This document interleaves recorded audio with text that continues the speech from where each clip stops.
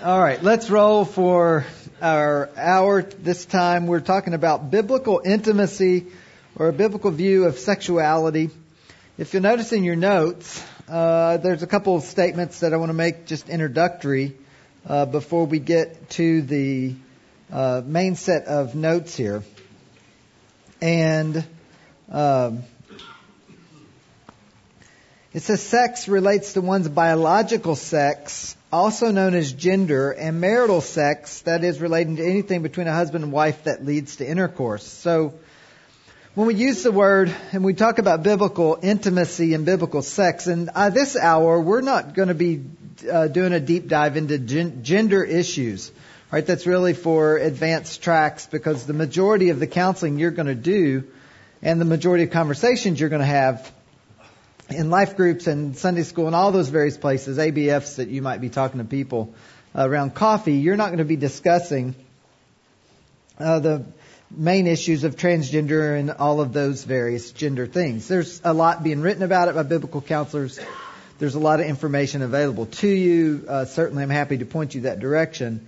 But that's not what we're going to spend the majority of our time talking about. But in the first bullet point, just be aware that biological sex is given to us, right? The world system is trying to divorce biological sex from gender, right? And there's no sense of that at all in the Bible. In fact, I would say gender and biological sex are the same and should be congruent in all ways. Notice next bullet point says God created man, male, Adam, and woman, female Eve, with biological differences. In addition to the biological differences, there are theological differences as well, and that is roles, responsibilities, and functions. Again, we're not exploring that this hour because our focus is going to be more on the level of intimacy related to husband and wife's intimacy. So man's sin nature created an environment which has led to much distortion and confusion. And there's no doubt, we see that as much as ever. Romans 1 is as much in play today as it ever has been. All right, so Romans 1, of course, is just talking about the degradation of sin. And it ultimately uses, in that text, homosexuality as the example. It's not the only example, of course, but it's certainly one of them. Marital intimacy provides many interesting conversations and opportunities. And in counseling, the three big issues, when people come in and they say we're having a marital issue, if you consider, I have a little triangle that I use to think through marriage counseling. The top three issues on the triangle are children, money, and sex. Right? So those are the three big things that most married couples fight and fuss over, when they're going to fight and fuss, and then all of the implications from that. And so when we're talking about marriage intimacy or marital intimacy, it provides lots of opportunities, lots of doors and avenues to be able to discuss this topic. To say the least, the world influences many believers' view of sexuality through education, media, and culture in general. Now, I have a blog. I'll have it at the very end, and I've written often on this particular topic. The reason I did is because Dr. Bob Smith wrote one of the best books on it that I've ever read, and he is a good friend of mine. That book has gone out of print, and we're in the process of getting it republished, or actually writing a new one. And so I've written a lot of blogs because I do a lot of premarital, and I needed somewhere to send people to. So we've been working through this for a while. And I would say 50 Shades of Grey dramatically shifted people coming to the blog and the questions they were asking on the blog. Right? When you go to a blog and you ask a question, or you do a Google search, it captures that. And so if you're a blog curator like myself, it collects all that information and tells you this is who's been looking at your blog, and this is the question that they asked. Without any question, I won't tell you all the top ones, but let me just suggest that 2 to 1 or maybe 3 to 1 people come to my blog getting help with this issue more than any other issue. And I would say 50 Shades is when it started in terms of the direct correlation, but maybe COVID didn't help any, or did help, or however you would say that. But a lot of people are coming and they're asking questions. I would say the majority of Christians go to the internet for help related to this issue, more so than coming to us or to the pastor. Biblical counselor must not just understand this issue biblically, but must be able to address these issues with the passion and clarity of the Scriptures, and at some level without feeling or sensing over embarrassment. All right, it's something that we need to be clear and concise and specific about. And many of the strengths and weaknesses of a typical marriage are magnified in marital intimacy, no doubt. Because intimacy is part of overall communication between a husband and a wife, and so where there's problems, it's going to be drug into this issue as well. And the final element for introduction: sexual problems in marriage are never alone. They're linked to every other issue in marriage, because marriage is between two people. It's not segregated into problems. Now, I know it's a lot of bullet points. We read through them quickly, just really to introduce the broader topic. Let me have a word of prayer. I haven't been with you today, so let me have a word of prayer to get us rolling. Lord, we pray you'll be honored now as we think through this very key issue in our marriage counseling, our pre-marriage counseling, in our personal lives for many in the room, as it relates to ourselves, children, grandchildren, in all those various areas. We'll pray that you'll be honored in all things. In Jesus' name, amen. So what is the purpose of sex? I'm going to suggest the ultimate purpose of sex is the glory of God. Right? Many people don't use that terminology and connect it to intimacy. Right? That is not something you hear. There aren't many messages where on a Sunday morning this is the topic of discussion from a pastor to his congregation. However, there is nothing less glorifying right? So sex doesn't rank in second or third or fourth place as it relates to any of the other things that would glorify God. Right? So reading your Bible, discipleship, everything else that you would say, oh, these things glorify God, sex ranks equal with all of those things. Right? Whether you eat or drink or whatever you do, and this is one of a million things that fit inside whatever you do all to the glory of God. I want to specifically suggest in 1 Corinthians 6, in verse 19, it says, "Do you not know that your body is the temple of the Holy Spirit who is in you, whom you have from God, and you are not your own? For you were bought at a price, therefore" what? Glorify God. And in this context, this is key, it says, "in your body and in your spirit," which are God's. You say, where does this verse fit? It fits in a larger conversation in the verses above it and certainly in the verses below it that all relate to marital sex that is for the glory of God. Right? So body in verse 20 of 1 Corinthians 6 is euphemistically referring to marital intimacy. And so in that particular passage, it's very clear that we are to enjoy this part of our lives as every other part of our life to or for the glory of God. Well, what are the subordinate purposes? I'm going to suggest there are 4 of those. The first is the celebration of one flesh. When God gives a man to a wife and gives a wife to a man, when that particular union, God makes them one flesh. And sex is the way that celebrates in a physical way what God is doing in this particular couple. As well as the subordinate purpose would be procreation.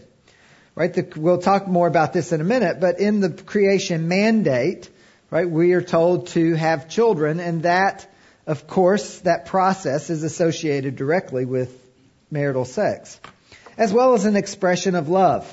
Ephesians 5:31 and 32. Again, this Genesis text is mentioned again, and it relates to the relationship between a husband and a wife, and it's part of the love that they share together. This particular part of it is underneath the part where it's talking about a man is to love his wife like Christ loves the church.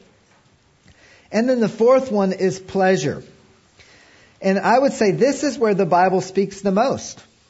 Right? The Bible has many more verses on pleasure than it does on having babies or celebrating being one flesh or just general an expression of love. And so I don't think we want to minimize that as God grants us this as one of His common graces. Right? Marriage is temporal. Marriage is for our time on earth. Right? When we look forward to eternity, man and wife will not be connected in marriage.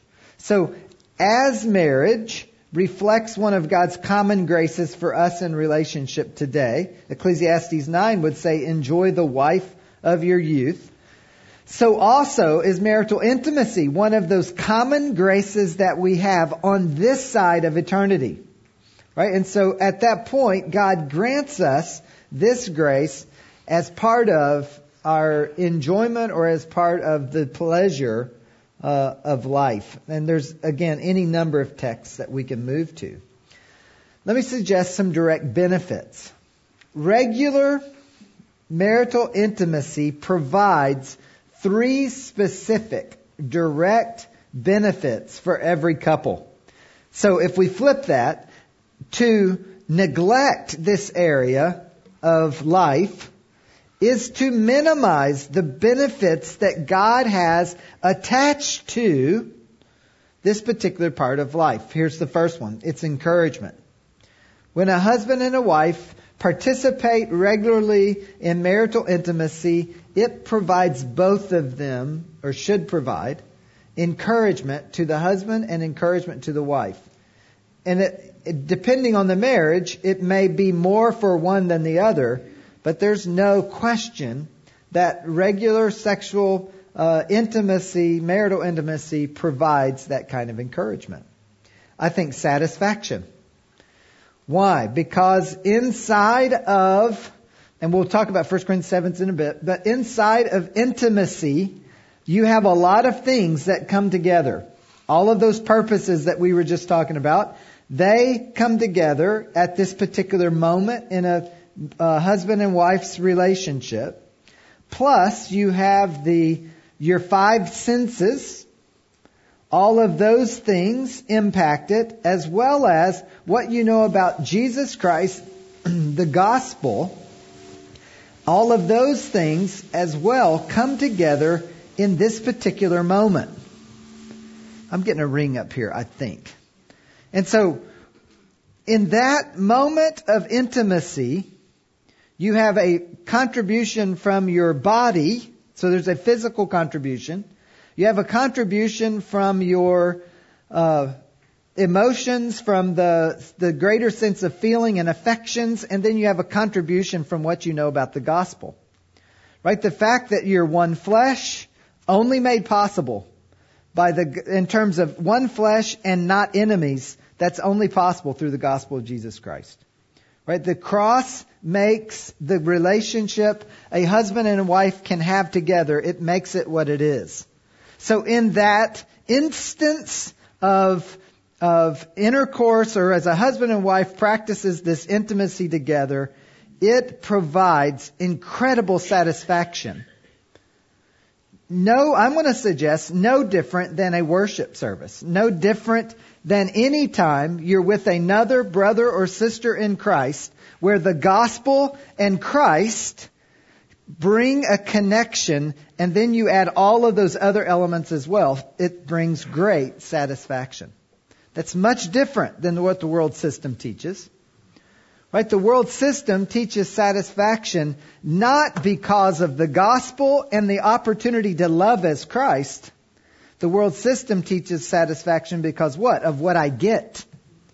Right? So it's completely opposite.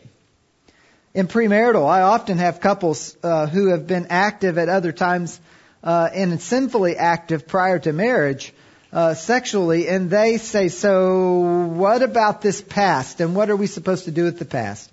And I try to explain to them, if they understand marital intimacy in light of what the Bible teaches and understand it in light of the gospel, what happens in marriage, there's no comparison to what happened prior to marriage when you weren't living for Jesus and you didn't have Christ as the focus of your marriage. Right? Because we're talking about a different One thing's minor leagues, the other one's major leagues. There's no comparison hardly between the two components. Here's the third one. That is protection. It protects, it helps protect. It's not the only thing that protects, but certainly it does help protect a marriage relationship, as we'll talk about momentarily, again in that 1 Corinthians passage. Sex in marriage is God's idea, and it should be celebrated as such. I have a particular counselee that was two things. Grew up in a purity culture, in a particular church that taught a particular way related to sex, and was sinned against by family members in the process of growing up. So that it got to the spot that if I used the word in premarital counseling, if I used the word sex, intimacy, there's a number of terms. If I would even mention those words, I could see that it would bring visible agitation to this person. Not agitation that she was angry, but agitation from the sense of she would get completely tense. And in fact, the only way she would even in counseling refer to sex is she would use the word yucky stuff. And it was very sad to know that I have this girl getting ready to go into marriage. And so we had to think through this at length. And I met with her husband at length separately to help him think through how best do you serve your wife who's been sinned against in the past, and how do we work through that? And for God's glory, we worked through it just fine. But the fact is, if you would have said to this girl, it's God's idea and should be celebrated as that, she had no way to even hear that. And certainly there are people, and many in churches, who, especially at the point, if they've grown up in a culture where it's it's bad, bad, bad, bad, bad, and somehow they're referring to the timing and doing and participating in sex outside of God's plan, that gets lost, and children are hearing sex is bad, bad, bad, bad, bad, and then I'm supposed to get married, and now that whole thing flips. That can create quite a conundrum in the heart. It's more girls than guys, but in the heart of a young couple, that can really create difficulties. One of the things I offer whenever I do premarital counseling, I offer them the opportunity, hey, does it matter when? You're always welcome to call me. You would be probably surprised, some of you would be, how many calls I get on honeymoons. And a young man is either talking to me privately, away from his wife, or it'll be on speakerphone, and I'm talking to the husband and wife at the same time, and they're just saying, can you help us? And yes, of course I can help you. And I tell them before they leave, I say, if you call me, no one will ever know you've ever called me. And you can talk about whatever you want. And it surprised me. Right when they started taking me up on it, I was initially surprised. But I've gotten way past that. So those are fun conversations. So, but usually I walk around if I'm at home, I'm outside taking that phone call, not inside. All right, letter A. Sex is part of the creation mandate. We mentioned that just a moment ago. Right in Genesis, it says, so God created man in his own image. In the image of God, he created him. Male and female, he created them. Then God blessed them, which blessed here means he gave them everything necessary to do what they're called to do. He blessed them and said to them, be fruitful and multiply. Again, we said procreation is one of multiple reasons purposes, I should say, for marital intimacy. Adam recognized Eve as his suitable helper. He was so pumped when he saw Eve. Right? He had been observing. He had been doing exactly what God had told him to do. And he's observing these animals. He's giving them their names. And somewhere, evidently, according to Genesis, it hits him. It's amazing that every one of these males have a female counterpart. Right? He picks up on that, and he realizes, I don't have that kind of counterpart. Now, it doesn't make him lonely. I would not argue that. But he does make the observation. They have something I don't have. Well, God then, as you know, lets him go to sleep. And in the process of him sleeping, God takes a rib and he creates Eve. And when he introduces Eve to Adam, it's like this. It's emphatic in the Hebrew. This is bone of my bones and flesh of my flesh. This is my what? My suitable helper. My helper, the opposite of, literally. Right? And so Adam immediately recognized this is exactly what I've been seeing. When God brought these animals to me, they were in pairs. And for the husband and wife, God created the other spouse as the opposite of, the suitable companion, right? The helper. In Genesis 2:18 it says, it's not good that man should be alone. I will make him a helper comparable. In verse 20 it says, but Adam, there was not found a helper comparable to him. So God fixes that. And Adam is quite excited about it. Right? This is she, right? Ish is the word for man in Genesis. And when he saw Eve, he said, Isha, that is the girl, right? And it's a very similar Hebrew word. But he added a little extra zip to the end of it because he was happy to meet her. Just a marriage counseling tip. I find it's interesting, right? When a husband is very, very satisfied in marriage, he sounds a lot like Adam, right? This is my girl. But then when he's not, he sounds a lot like Adam. Look at the girl that you gave me, right? It is amazing how that happens. We men can be so biblical, right? So Adam is very satisfied. He sees her as absolutely his opposite and enjoys it. Sex is the physical sign of the marriage covenant of becoming one flesh. The physical sign, verses 22-24, it says, therefore a man shall leave his father and mother and be joined to his wife, and they shall become one flesh. Now, just one note. I highly recommend, for premarital counseling, Catching Foxes as a general book, excellent for premarriage counseling. It's a workbook. It's written by John Henderson. It's in its second edition. I think it's out by P&R. Excellent resource. But in his book, and I've said this to John, so I'm not telling you something I haven't told him. I said to John that there is a statement that says that sex is what consummates a marriage. That is a Catholic theology, and I don't think there's biblical support of that. Right? What makes a marriage is a covenant between God and the couple. And so outside of that one sentence, I would highly recommend John Henderson's book. And he handles these issues very, very well. And this is one of those issues in his chapter. I think this is chapter 10.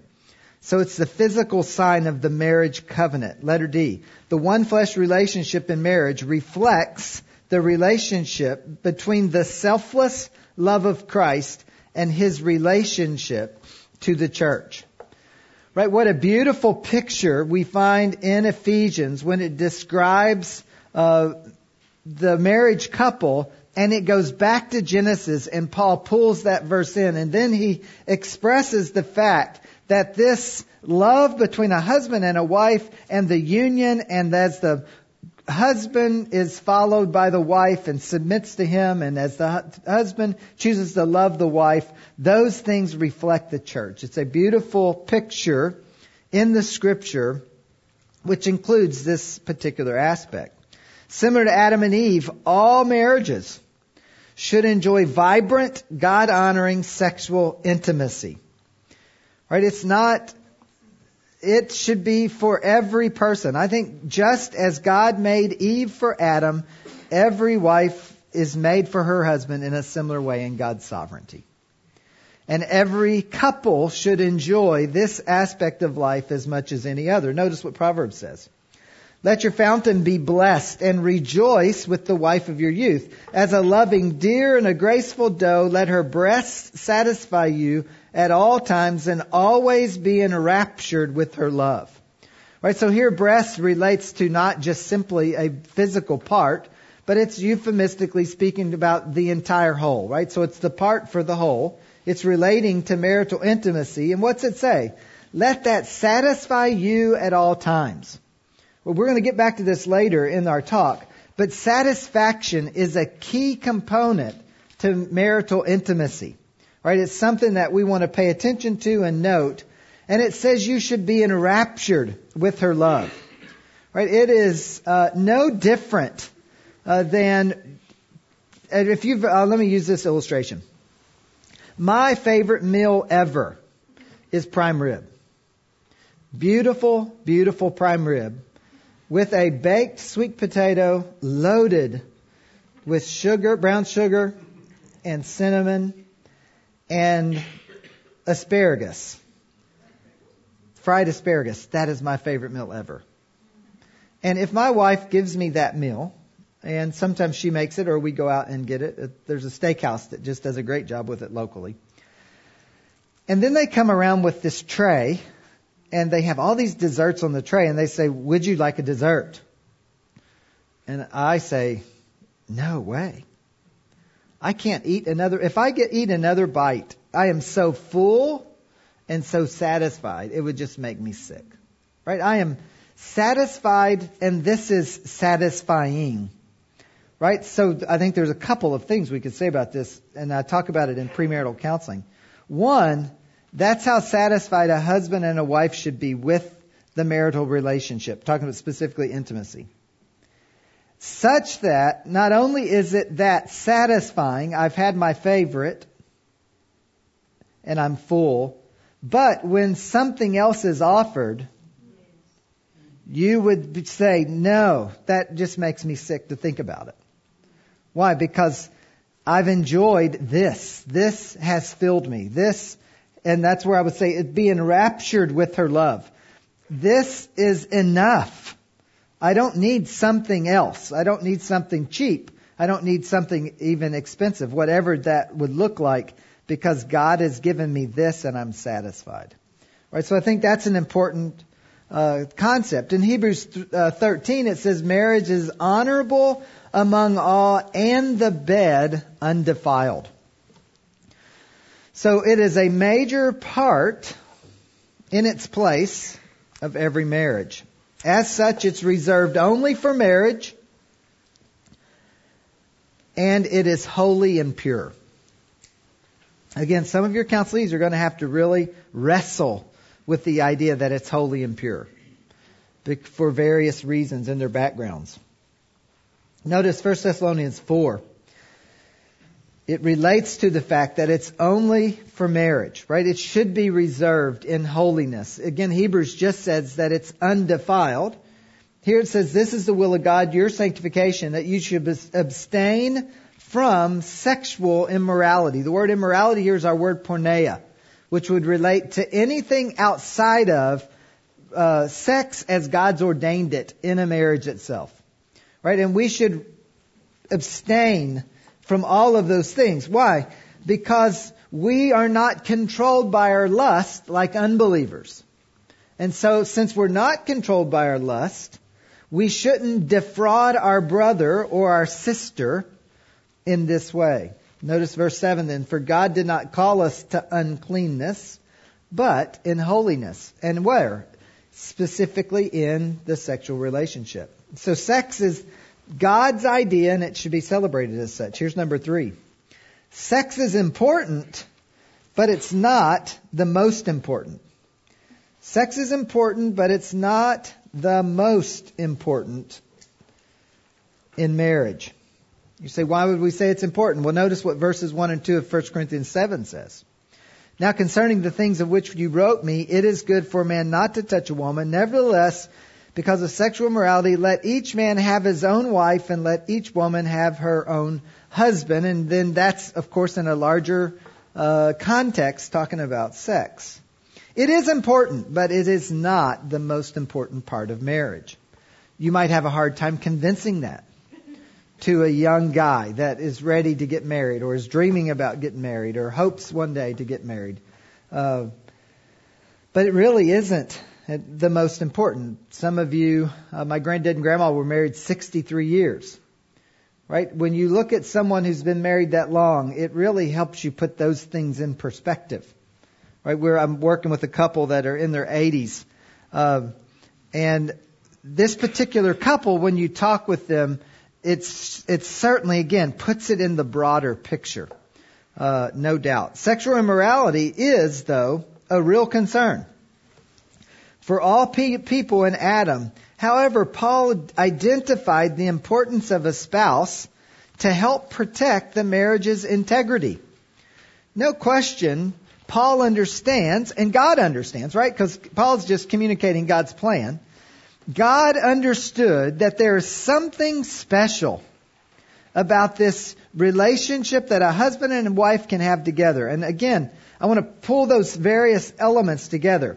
There is a spiritual component for the couple that's in Christ, the couple who understands the gospel, the couple who understands Ephesians 2:14-18, and what did it take from Jesus on the cross to produce the communion that they have together.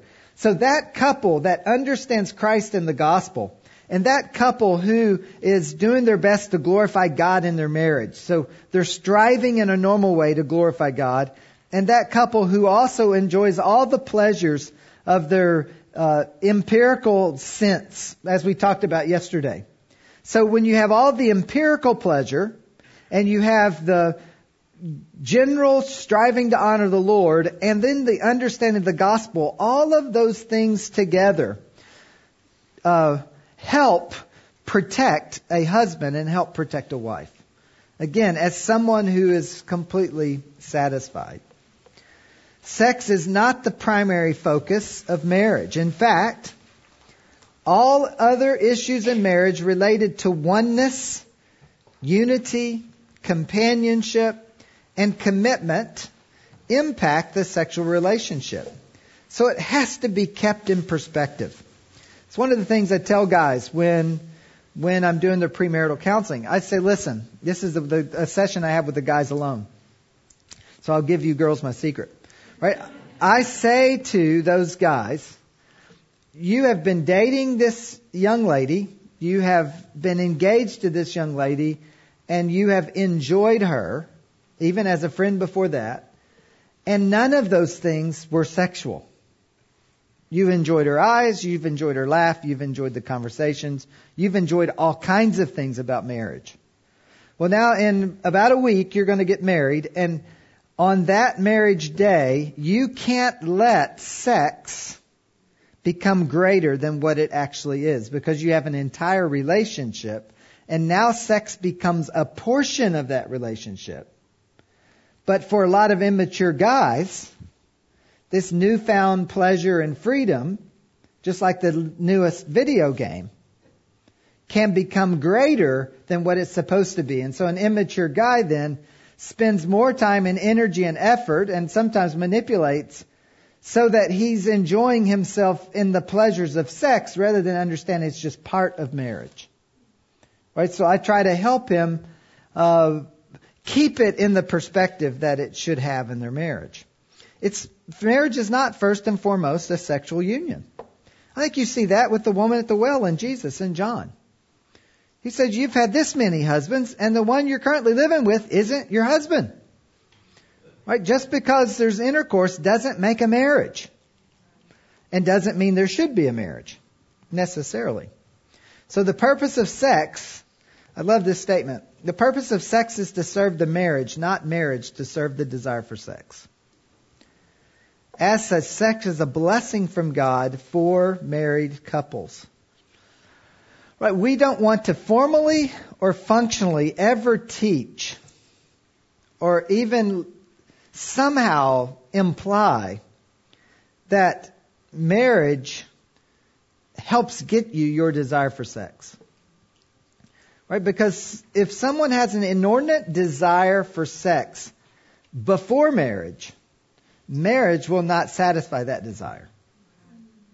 Right? If you have, and it with guys more than girls, but if you have a guy that's struggling with pornography and he's struggling with lust in general and various other sins, which we'll talk about some of those in a minute, if you have a guy that's struggling in all those areas, do not think that getting married is going to fix that struggle.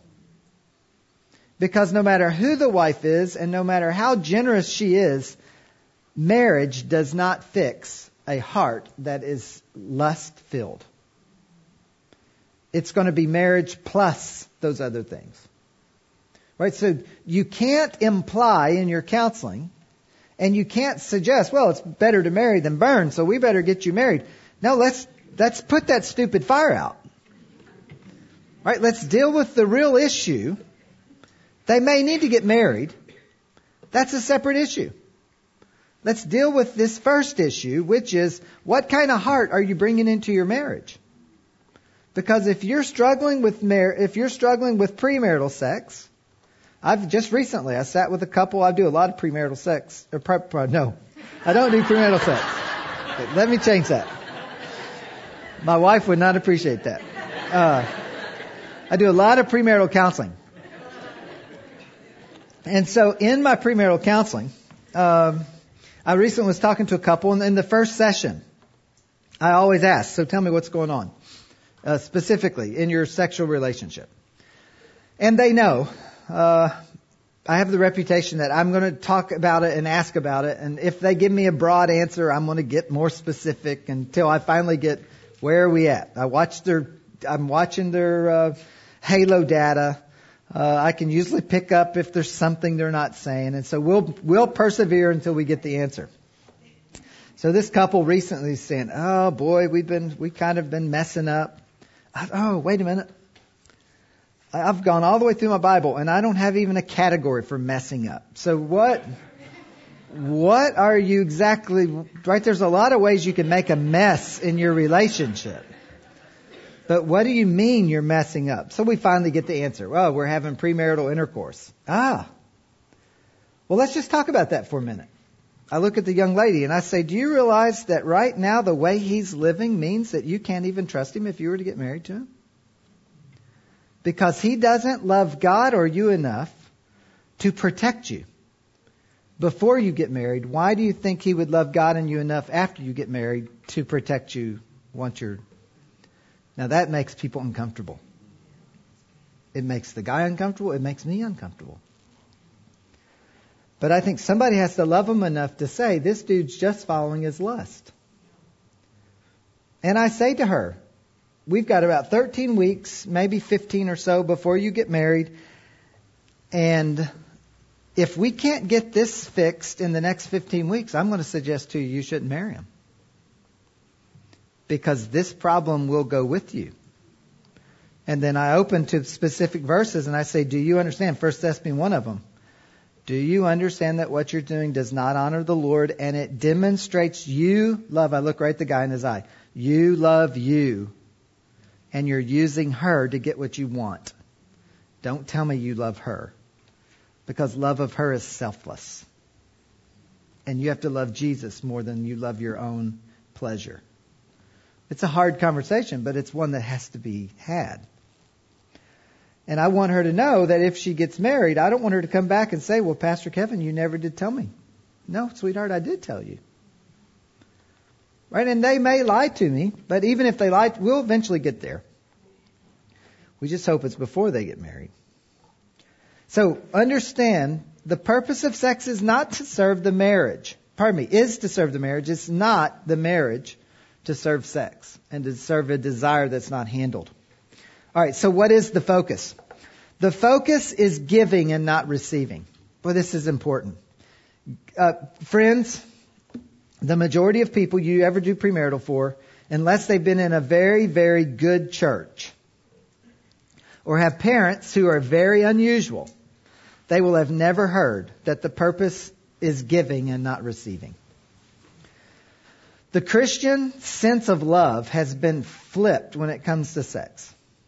Right? So you can read books and you can hear pastors pontificate about agape, and it's giving and it's selfless and all this stuff. And then they start talking about marriage and it's like they forget that they said anything about agape. But if agape love is giving and selfless in every other category of life, then it must be that in the category of sex as well. Right? We don't change purposes.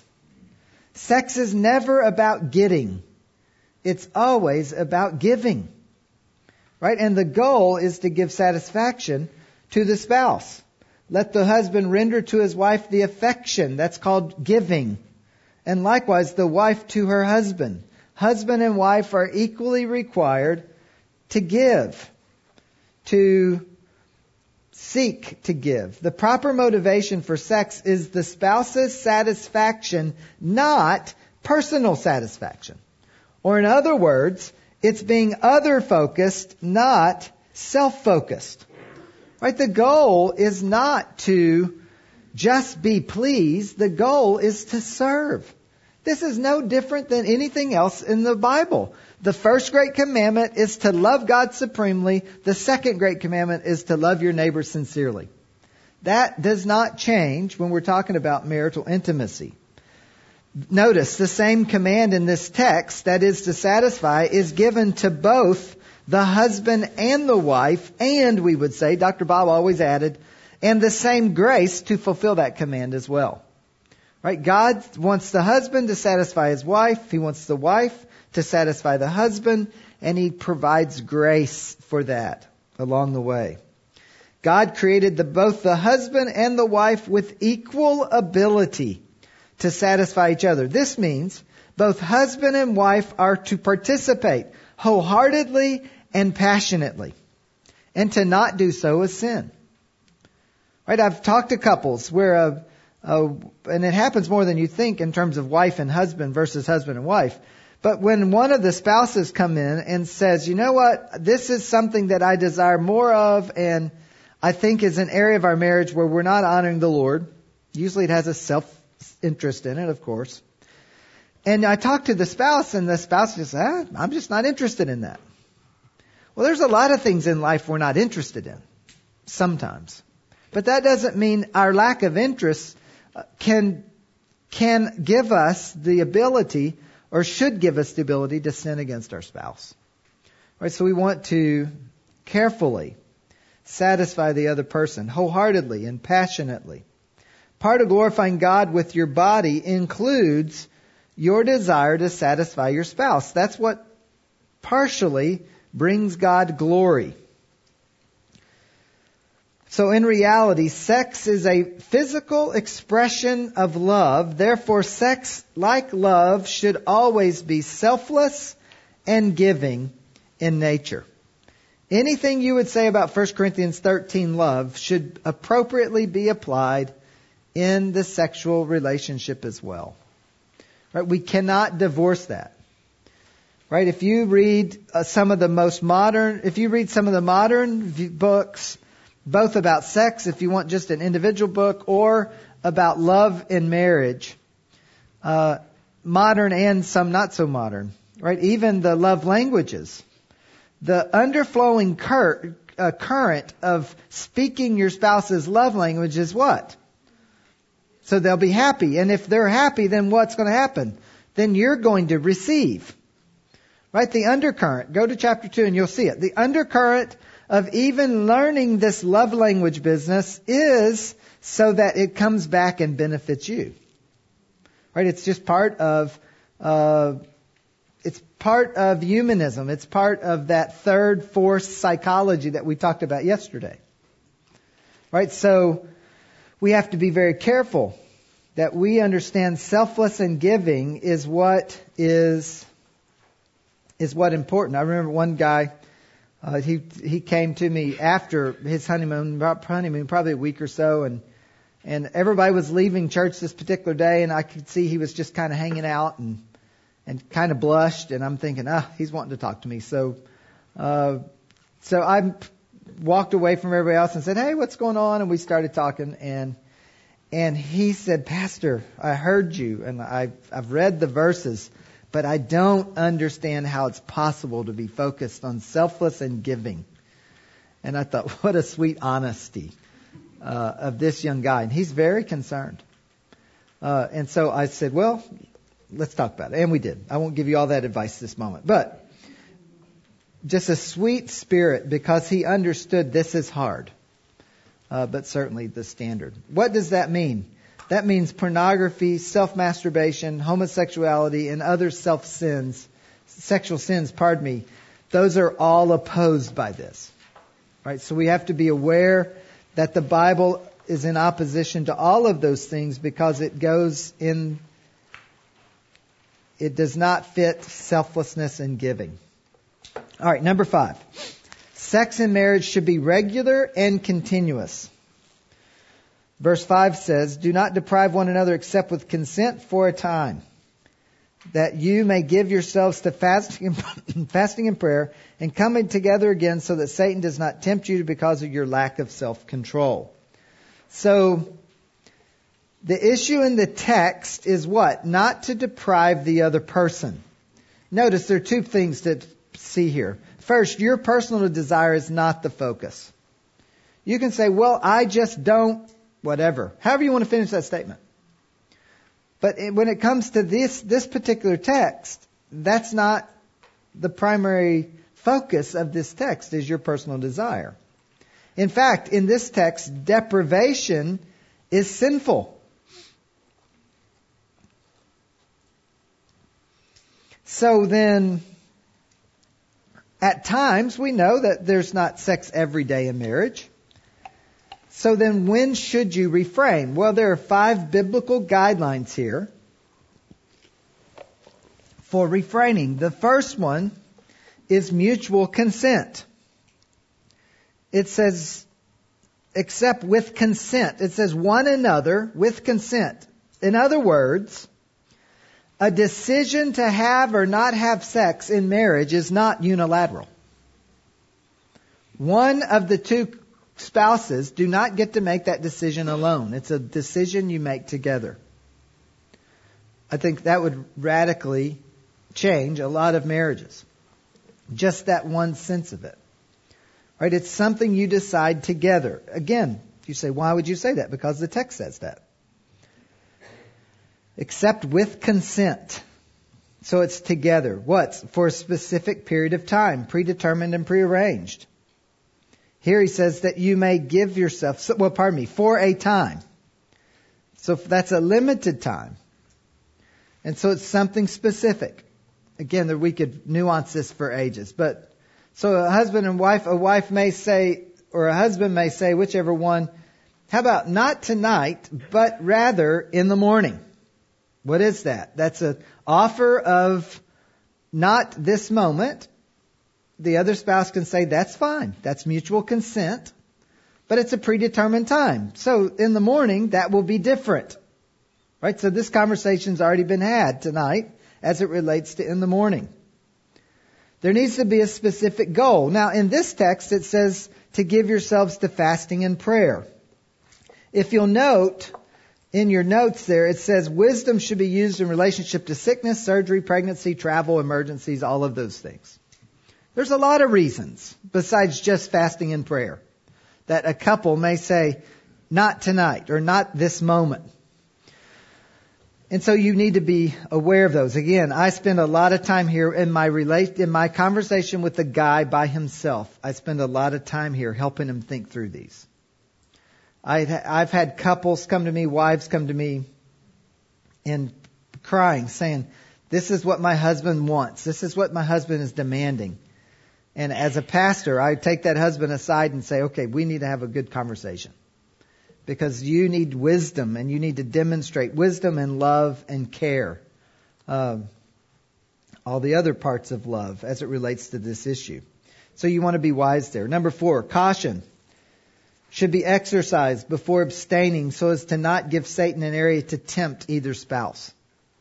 Right? Because it says that, and come together again so Satan doesn't tempt you. So you want to be wise with your choices. And then number 5, refraining should be terminated then with sexual intimacy. So those are 5 biblical guidelines. Again, there's a lot more we could say here, and I do in pre-marriage counseling. How often should a husband and wife have sex then, right? That's the question. 3 answers. Enough to keep each other satisfied. Generosity is important. Satisfaction is the key. If a husband said, right, a better question to ask. Give me 1 second and I'll say that again. What's another one? Enough to avoid temptation. That's a conversation that a husband and wife needs to have. And then the third thing, Dr. Bob always said it this way. The question is not when shall we have sex, or shall we have sex, or when are you going to want sex, but when shall we not have sex? Right? I think that's a great way to put that. So that the question, in most couples, the predetermined answer is no unless we decide in this conversation it's yes. That needs to flip. The predetermined answer is yes unless we decide for a wisdom reason the answer should be no. I had a couple. I did their marriage probably 6 years ago. They're premarital, maybe closer to 10. It's been a while. And they, within the last month or two, they called me and said, "Hey, Pastor," and they've not been in our church for a long time. They live on somewhere else in the country. They said, "Can we talk to you about something?" I said, "Sure. What's up?" And they said, "We're both here." Okay, I could tell I was on speakerphone. And they said, remember in premarital when you told us that the question isn't whether we should have sex, but the question should be when shall we not have? We have always followed that principle, and I don't know how many years. That's just always been our principle. So we've never had a reason not to have sex, but we're just tired. And is there anything in the Bible that says we can't take a break? I said, "Oh heavens.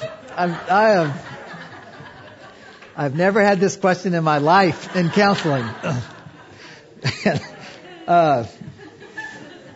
No, you can take a break. You can put that down, write it in the margin of your Bible. Pastor said we get a break. So yeah. All right, some possible problems in marital intimacy. The first question is, well, what if my spouse is not pleased?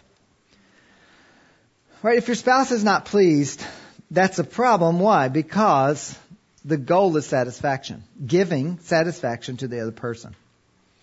So there's 4 things we'll mention. First, open, humble communication is essential. Just talk about it. Don't let it be the secret that never gets mentioned. Don't let it be something that just stays under the surface, or you're going to have angry, bitter people. Then consider your communication in general. By that I mean the communication all across marriage. Right? So part of what may be driving dissatisfaction in sex is actually a holdover from some other areas of marriage. So let's put it in the broader context of marriage. Number 3, I think this is important. Do not make climax the goal for either person. Right? There may be a way to satisfy the spouse without that. And if there is a way, then if the spouse is satisfied, then you can be satisfied. You would say, well, what would make a man satisfied if a wife says, "I am so satisfied"? What will allow him then to be satisfied? Well, the fact that his wife is. Right? If his goal before the Lord is to satisfy his wife, and his goal is giving and not getting, and she says, "Yes, I'm satisfied," then a husband ought to be able to lay down and say, "Lord, thank you for giving me a satisfied wife. I can lay here and rejoice in your grace and rejoice in your plan." Right? The husband doesn't have to go to bed frustrated, angry, or anything else. No, he should be able to go to bed very satisfied that he's done what God's called him to do. So the climax is not the goal. See sex as part of God's grace and an extension of the love of Christ in your marriage. So that's one. So look at the next question. Well, what if we have different levels of desire? I would say that potentially proves you're human. Most couples have different levels of desire. Number 1, your personal desire, what? That's not the standard to begin with. So you got to make sure you understand what the standard is. The standard is your spouse's satisfaction, not your own. The goal is to see sex as part of the overall relationship that's filled with selfless love toward the spouse and a desire to please God as one flesh. Withholding sex is sin if it's done outside those 5 biblical guidelines. So be very clear. It's always a sin unless you follow verse 5 of 1 Corinthians 7. Never, ever, ever bargain or reward your spouse with sex. That's a sin also. I don't reward my spouse with giving my offering. If you do these 6 things, we're going to give our offering this Sunday. No, we don't do that. Or we don't do that in any other area. Or we shouldn't. Why? If it's something that we're required to do according to the Lord, we're doing it to honor Him, not to manipulate. Now, could you teasingly say, you know what, sweetheart? This is a lady. The most sexiest thing in the world is dishpan hands. And I am going to go in here and take a shower. And if you show up in our bedroom in a little while with dishpan hands, I am going to enjoy that. And I bet you will too. That's not bargaining, right? That's just fun. So understand, I'm not saying don't have fun. I'm saying that there is a difference, and you understand that. It's not a chip on the table, right? So you want to be aware of that. Use the differences in desire to do careful and diligent self-counsel.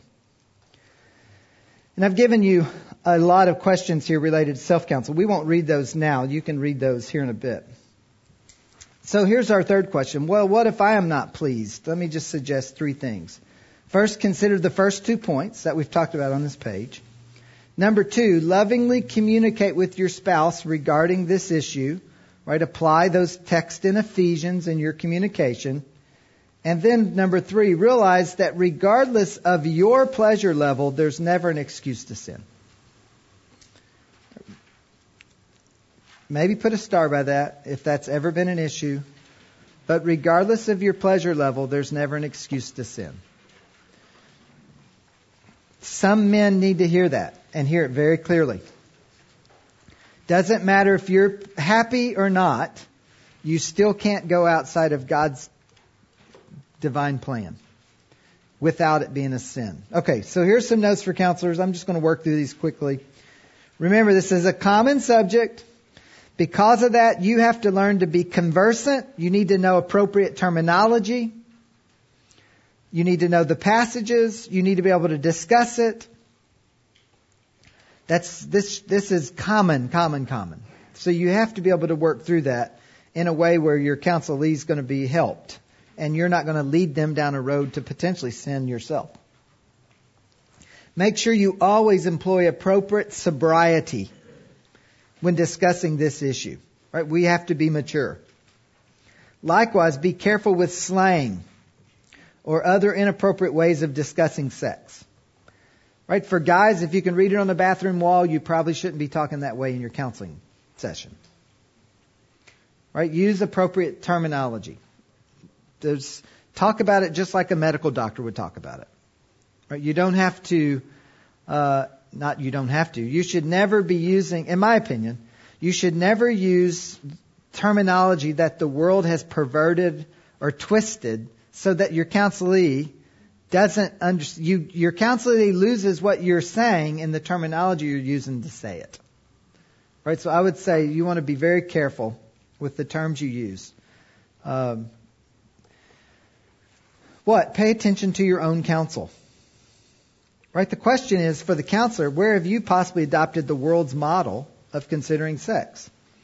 Do you think about sex with the right motive? Do you think about it as a need or as a blessing? Right? There isn't anything in the Bible that says sex is a need.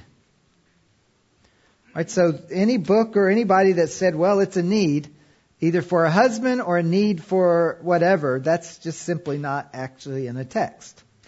It's a blessing that God's granted to marriages, but we handle it like every other blessing in marriage. Don't forget to connect the marital intimacy with the power of the gospel, being in Christ, and appropriate biblical love. Again, I would say it's just as much worship as anything else you do as a Christian. Remember that many of the counselees may be driven more by feelings than by truth. So be patient and ready to walk with your counselee as he or she tries to learn biblical principles and apply them. Always pay special attention to your own heart. This is so important. So important. Be aware of temptations to be drawn away by your own lust and enticed, even as you talk with someone. Stay accountable with your own spouse. Never counsel the opposite sex alone. Right? You need to pay very close attention here and watch that. So some possible homework assignments, they're there for you. We've hit our times up. We're in overtime here, so just notice those homework assignments. All right, one last thing in terms of selected resources. The book, Biblical Principles of Sex by Dr. Bob, it is out of print. There may be some here if they bought extras, but if not, it's out of print. And P&R, I'm writing a new book that P&R is going to pick up to replace that particular book. Dr. Bob and I were co-writing it, but he died in the last year, so now I'm going to finish it myself. So that book is really not available. In terms of the medical, the best book in terms of the in the weeds about physiology and sex, I would say is Intended for Pleasure by Ed and Gay Wheat. That's a great book. I give one of those to every couple. Those are the two that I think I would suggest out of that list the most. And then I would say there's probably 28 or so blogs or more on kevincarson.com/sex that works you through most of these principles in a lot of detail. And so when I have a premarital couple, I just have them go and read all of those blogs. And so that's about a chapter and a half probably of a typical book. There's about 1,000 words per blog there. And then we come back and we talk about it. And there's just a lot of good material there that's going to get you a long way in counseling. So that would be another place. And in fact, today I added Pastor Terry here, Pastor Terry Inns. He wrote a great article this week on gratitude as it relates to sexual intimacy. It's fantastic. I put that on the blog with his permission today as well. So there's a lot of good stuff there. All right, Lord, I pray that you would help us to serve people well here as we seek to honor you. In Jesus' name, amen.